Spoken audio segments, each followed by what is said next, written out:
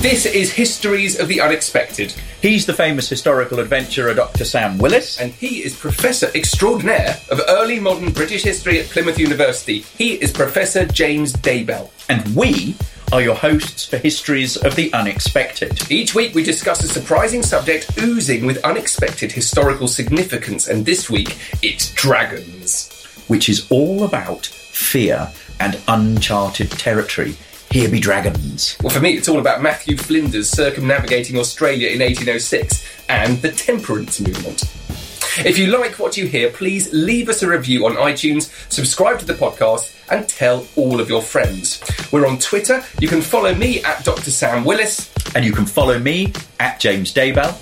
We're proud to be part of the excellent History Hit network, home of Dan Snow's History Hit, and other great shows coming soon. And you can find out more about what we've got planned in the forthcoming months, show notes, video clips, photos of everything we discuss, and much, much more at historyhit.com/unexpected.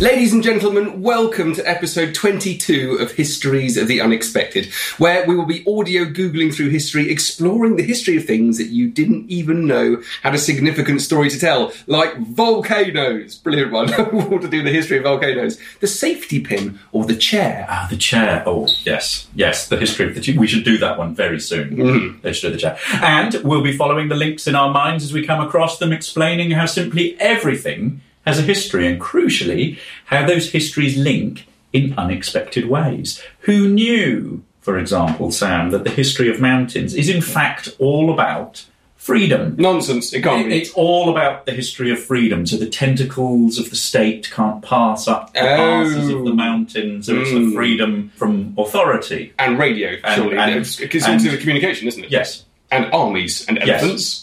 Yeah. So I'm going with that one already. We should do mountains very soon. And the history of monsters is in fact all about political power. It is, and we're going to be doing something slightly monstery today. Excellent. The man sitting opposite me is the priest of the prior. It's Professor James Daybell. Priest of the prior. And the man sitting opposite me is Time Lord Supreme. It is the venerable Dr. Sam Willis. Time Lord, I like. Together, we will be piloting you on this uncharted and frankly highly dangerous flight into the past. We've got no idea where we're going to end up. We've got a rough idea of where we're going to start. Each week, one of us is going to take the lead, and this week it's my turn, and as always, it's going to be a slightly stupid one because it's my turn. Are you ready? We are going to do dragons. Dragons. And we're going to start off by looking at this. Now, this has sat on my desk for, I don't know, the past 15 years. Describey. It is a picture in a wooden frame. It is a sea dragon. It is a picture of it, and it looks like a dragon. A picture of a sea dragon, and it's sitting in the sea. It's sort of on the waves. So it has convincing dragony things, doesn't it? It's got claws. It's got spiky teeth. It's got a tail. Scales. Yeah. It has a long, protruding tongue. Yeah. It's curled up like a spaniel asleep. It's an early dragon. It is. Goodness me, 1491. Yeah. Gosh. What I love about it is it's got a title underneath there with Medieval Natural History. And it comes from a plate which is held in the British Museum. Where did you get this? I've no idea. Actually, I have no idea. It suddenly mysteriously appeared in a frame on my desk. Where did I get it from? Your study is crowded with these curiosities. It is. And I like it because it's clearly not actual natural history, because there are things that nothing looks like that in the sea. It's a lie. It's a trick. So I want to know if it came from a book of imaginary creatures. Yeah. So, I mean, it's come from something to do with natural history. It's filed in the British Museum under medieval natural history. Yeah. But it doesn't exist. But I mean, belief in dragons, goes back a long, long way, pre the Bible. Yeah. The serpent in the Bible is all about slaying Adam's children, slay the serpent. It's all about dragons. And you can think about how, you look at certain reptile crocodiles, whether it's snakes, whether it's the sort of Gila monster or something like that, and they are dragony. I mean, those are land dragons, but, I imagine the idea of a sea dragon has a long and distinguished history. But this is particularly interesting because it doesn't look particularly ferocious. No. It's a really, really fascinating picture. So someone's invented the idea of a sea dragon and then drawn a dragon which doesn't look very frightening. I think it's drawn by someone who keeps dogs. It looks like a dog, actually. It does look like a sort of spaniel. So he's got his tail curled up underneath him, and he's curled into a ball like dogs do. His head is by his rear dragon paws. Is dragon paws a word? I don't know what the... I'm sure dragons have paws. Yes. Paws and claws. Paws and claws. So I love that. And what I do particularly like about this is there actually is, of course, a thing called a sea dragon. Yes. And I've got a lovely photograph of one. Here we are. Well, that's a sketch. That's beautiful. One of those beautiful hand-drawn... Has that got a date on it? That's 1880s. 1880s. And so that's one of the earliest drawings of one, but there are earlier descriptions of one. And this is how the history of dragons is actually all to do with the history of exploration. And even with Matthew Flinders. So that sea dragon, here we are, people swimming around. Look at that. Look at the colour of that. Otherwise known as a pipefish. I used to have a dried pipefish as a boy. Did you? The tiny little thing, sort of 6 inches long, about a centimetre. What did you do with it? Just looked at it. I had it for a while and then it snapped. The dragon was no more. That's a shame. No. But anyway, here we have two scuba divers with a bright orange sea dragon. Yes. So it's related to the seahorse, but it's not a seahorse. And the distinctive thing between the sea dragon and the seahorse is that the seahorse swims vertically like this, but the sea dragon swims horizontally like a normal fish. But it looks utterly bizarre. And when they were first discovered, they only really appear on the south coast of Australia, which is why sea dragons are all to do with exploration. So no one knew these things existed until very, very early on in the 19th century when, so Matthew Flinders, he circumnavigates Australia. By 1806, he's all done. So it's to do with this period, it's to do with circumnavigating Australia, it's to do with understanding and mapping the shores, particularly on the southern coast of Australia. And it's about the discoveries that they make in those areas. Yeah. So here's a wonderful early description, 1811. In contemplating the strange and eccentric arrangement of shapes in this singular animal, we cannot help supposing that it is possible the idea of a dragon or cockatrice might first have been derived from such a source, its novel and romantic outline being well calculated to impress the mind. So that's the one I'm marvelling at nature. And what I like about that particular is this mention of the cockatrice, which is a type of dragon, which is half chicken, half dragon. I've got a couple of pictures of... Oh my God, that is mad. It is deeply mad. We've got a sort of French cockerel with wings that almost look like a golden eagle's wings, but they taper into a dragon's wings. So from feathers to scales. From feathers to scales, and we have what look like accentuated talons, hideous claws, and a dragon tail. Genuinely terrifying animal. I would not want to be the other cock in a fight with that. No, you wouldn't at all. God, this is an imaginary animal. Is that a cooked one? I found this online. Some boy stitched together a rabbit and a chicken. Goodness me, that's disgusting. And it is absolutely disgusting. But they used to make and feed mythical animals, certainly in the Tudor court. It was all about trying to impress people with crazy, crazy things. And this is kind of the more famous examples of that, of being able to make ridiculous animals to impress people at feasts. Goodness me. Yeah. Goodness me. I want to follow your sort of inspiration about the maps and sort of take that in a different direction. And what we've got here is a sort of 16th century map. What can you... We've got a map, and the obvious thing here is that in the middle of it is a ship, very early looking ship, kind of 15th century-ish looking ship, being devoured by a massive sea serpent. Yeah. So what we have is a 16th century map. This map in particular comes from the National Library of Sweden. It's a depiction of the coastline there, and here be dragons. Yeah. This is a very, very common image in ancient, medieval, Renaissance maps. It's the idea of uncharted territories. Yeah. It's the idea that if you sail in those areas, you need to be very, careful, you need to beware. And I think it's the fear of the unknown. Yes. And again, it's about exploration, but it's not about recording natural history sightings. It is about the fear of navigating into new territories. And that's what's really interesting with the sea dragon. It's very serpenty, isn't it? Yes. It hasn't got wings. And it's certainly a unique part of this dragon story, which I really like. I've got another one which is very similar to that. look at this monster. Oh my gosh. Harry Potter, eat your heart out. It is Harry Potter, yes. You're right. Absolutely amazing. There's a man at a bar. A skeleton. A skeleton at a bar, sorry, not a man. Yes. Man without flesh yes. at a bar. With loads of barrels behind him, with two kind of angels opening up like a theatre. Some curtains to allow you to view the stage. But all around it is this hideous monster. The evils of drink. It's the evils of drink. Is it? Yes, it's to do with temperance. Ah. Now, not only is the dragon to do with temperance, but it is directly linked with temperance. So this is kind of like early 19th century image. It's the devil. It's the devil. Tempting. Yes. And then, well, there are two ways of looking at it. This is a medal.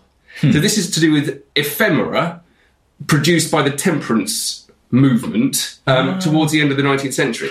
And one of the major parts of the temperance movement was the Army Temperance Association. And this is also after the Indian War in 1850s, you suddenly have an enormous amount of soldiers. It must have been a problem for years. But they decided to do something about it. There's a lot of soldiers kicking their heels and they all take to the drink. And it absolutely sweeps through the army. So soldiers wear this medal saying that they've given up the beast of drink. But who's on the medal? It's not St. George, It is. It's St. George killing the dragon.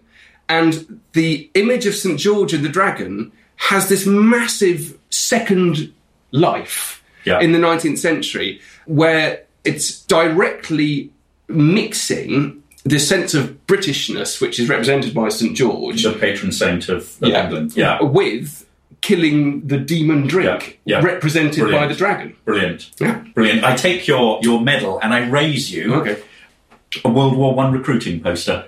Britain needs you, and it is St. George on a charger with a lance, lancing a dragon. So it's the way in which that kind of patriotic imagery can be redeployed in different ways. Isn't that extraordinary? So it's about advertising. I'm quite dumbstruck by that because I've seen the famous Britain Needs You poster. Yeah. The one that everyone knows. Is it King? Who's that face? Yeah. So the King looking, pointing, saying that's what it's a very kind of human thing, very personal request. This is shockingly... And Kitchener as well. Yes, the Kitchener one. But this is shockingly associating the threat from Germany as a massive evil dragon. Yeah. Really, really powerful sort of chivalric image. And when I think about dragons, I think automatically of Beowulf, the dragon slayer. And I think this connection between dragons and the military weaponry is extraordinary. Think about, well, have a look at this. What's that? What have we got there? Here? Yeah. I know what that is because I've seen it before because I'm a maritime historian. Mr. Maritime Historian, tell me all about it. That's the figurehead from the Oseberg Viking ship. Yeah. It's stunningly beautiful. I've never seen a photograph of it in that much detail. It's actually jewelled, isn't it? It looks like it, doesn't it? Is that wood or is that metal? It's wood. It's wood, but it's bejewelled wood. Yeah, something that looks a bit like... The eye looks like a... Yeah, it's extraordinary. So a hugely ornate representation of a dragon. But again, interestingly, having looked at those maps with a picture of a sea dragon, that's a sea dragon. Yeah. Isn't it? But it's also terrifying. You know, it's the idea of the ferocious warrior and putting the fear of God into your foe. Could you imagine that coming towards you out of the mist as as the boat sort of comes up? And also, it's the dragon, as I said, is a symbol that is connected with the military. We've got, for example, this symbol here, the dragon ring, that was the sign of the Order of the Dragon, which is a chivalric order. Okay. Founded sort of, at the end of the Crusades. It's very common in heraldry, isn't it? Very, very common in heraldry. And pub names. Yes, the Georgian dragon. Yeah. The red dragon. The red dragon, the Welsh flag. Yeah, I wonder why dragons are particularly associated with pub names. That's odd. We need to do the history of pub names. Yes, pub signs. Pub signs. Yeah. Note that down for a later... I will do. This is really also got me thinking. It's a link with the military thing because you're sort of piggybacking on a violent and terrifying animal to kind of boost your own threat. But it's also, I think, to do with releasing the beast from within. Yeah. And this goes back to some of the temperance, again, this advertising in the 19th century. And it's stunning, this stuff. So it immediately makes me think of Jekyll and Hyde, actually. But this is called a study in faces. And on the left here we have a almost like a child, a very innocent, young, sort of adolescent boy with lovely hair, with fresh skin, with nice clothes. And then he's transformed with his bottle of whiskey into what happens to him, and he looks rough, the hair's gone, the skin's gone, his clothing's gone. And it's all about transformation. It's all about using advertising, essentially, to instill fear in people that somewhere deep down everywhere there is a beast within. And so we have these images, particularly linked with monsters, and transformation of an innocent, happy, good-looking person into a monster, as well as this linking with the demon drink, the dragon drink, which I mentioned before. So it brings the dragon out in you. It does. It brings the dragon out in you. And of course, you can't talk about dragons without talking about fire. Fire breathing. Well, goodness me, what is that? Fire breathing. Goodness me, that looks like a medieval manuscript depicting 2 boats. Yep. One of which has a flamethrower. It does. In it. Yes, I mean, this is a very famous depiction of Greek fire, which very famously carried on burning on water. So you've still got the flames here. It's still almost like napalm. It's almost like napalm. We don't actually know how they made this stuff, but it links into fire ships. It's quite dragony, I think. What was going on here? Certainly the nozzle for the flamethrower is coming out the bows of the ship, just where there would have been a figurehead. It's all to do with the use of fire in war. And we'll just finish, I think, by looking at this image. This is 1930s, and they've developed seriously powerful flamethrowers, which are firing flames 50 feet up in the air. 50 feet up in the air. So we've got 1, 2, 3, 4, 5, 6 soldiers all standing by with portable flamethrowers on, which then went on to have a massive role in the Second World War. Yeah. It wouldn't surprise me if it was in medieval times, they would have had dragons on their chests. So where have we gone with dragons? We've gone from Matthew Flinders. We've gone from circumnavigating Australia in the early 19th century, discovering the sea dragon, drawing it, marvelling at its appearance. We've gone to St George and the Dragon. Temperance movement. The Army Temperance Association. Tudor. The Order of the Dragon. And Tudor chicken dragons. And Tudor chicken dragons. And we haven't done Chinese dragons. No. The nationality of dragons. So you have sort of European dragons against dragons versus Asian dragons. Very different. So we've done sea and we've done land, but we haven't done Chinese. So I'll tell you what, everyone, get in touch with stories about Chinese dragons versus European dragons. Who would win a fight? I don't know.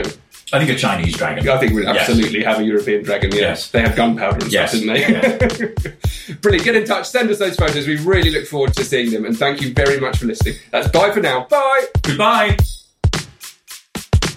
If you enjoy this podcast and you like learning about the past, check out my latest venture. It's called History Masterclass, and it's a new type of historical event where you can actually learn in person from the best historians around today in unique and stunning historical locations. You can find out more at thehistorymasterclass.com and follow on Facebook and Twitter at thehistorymc.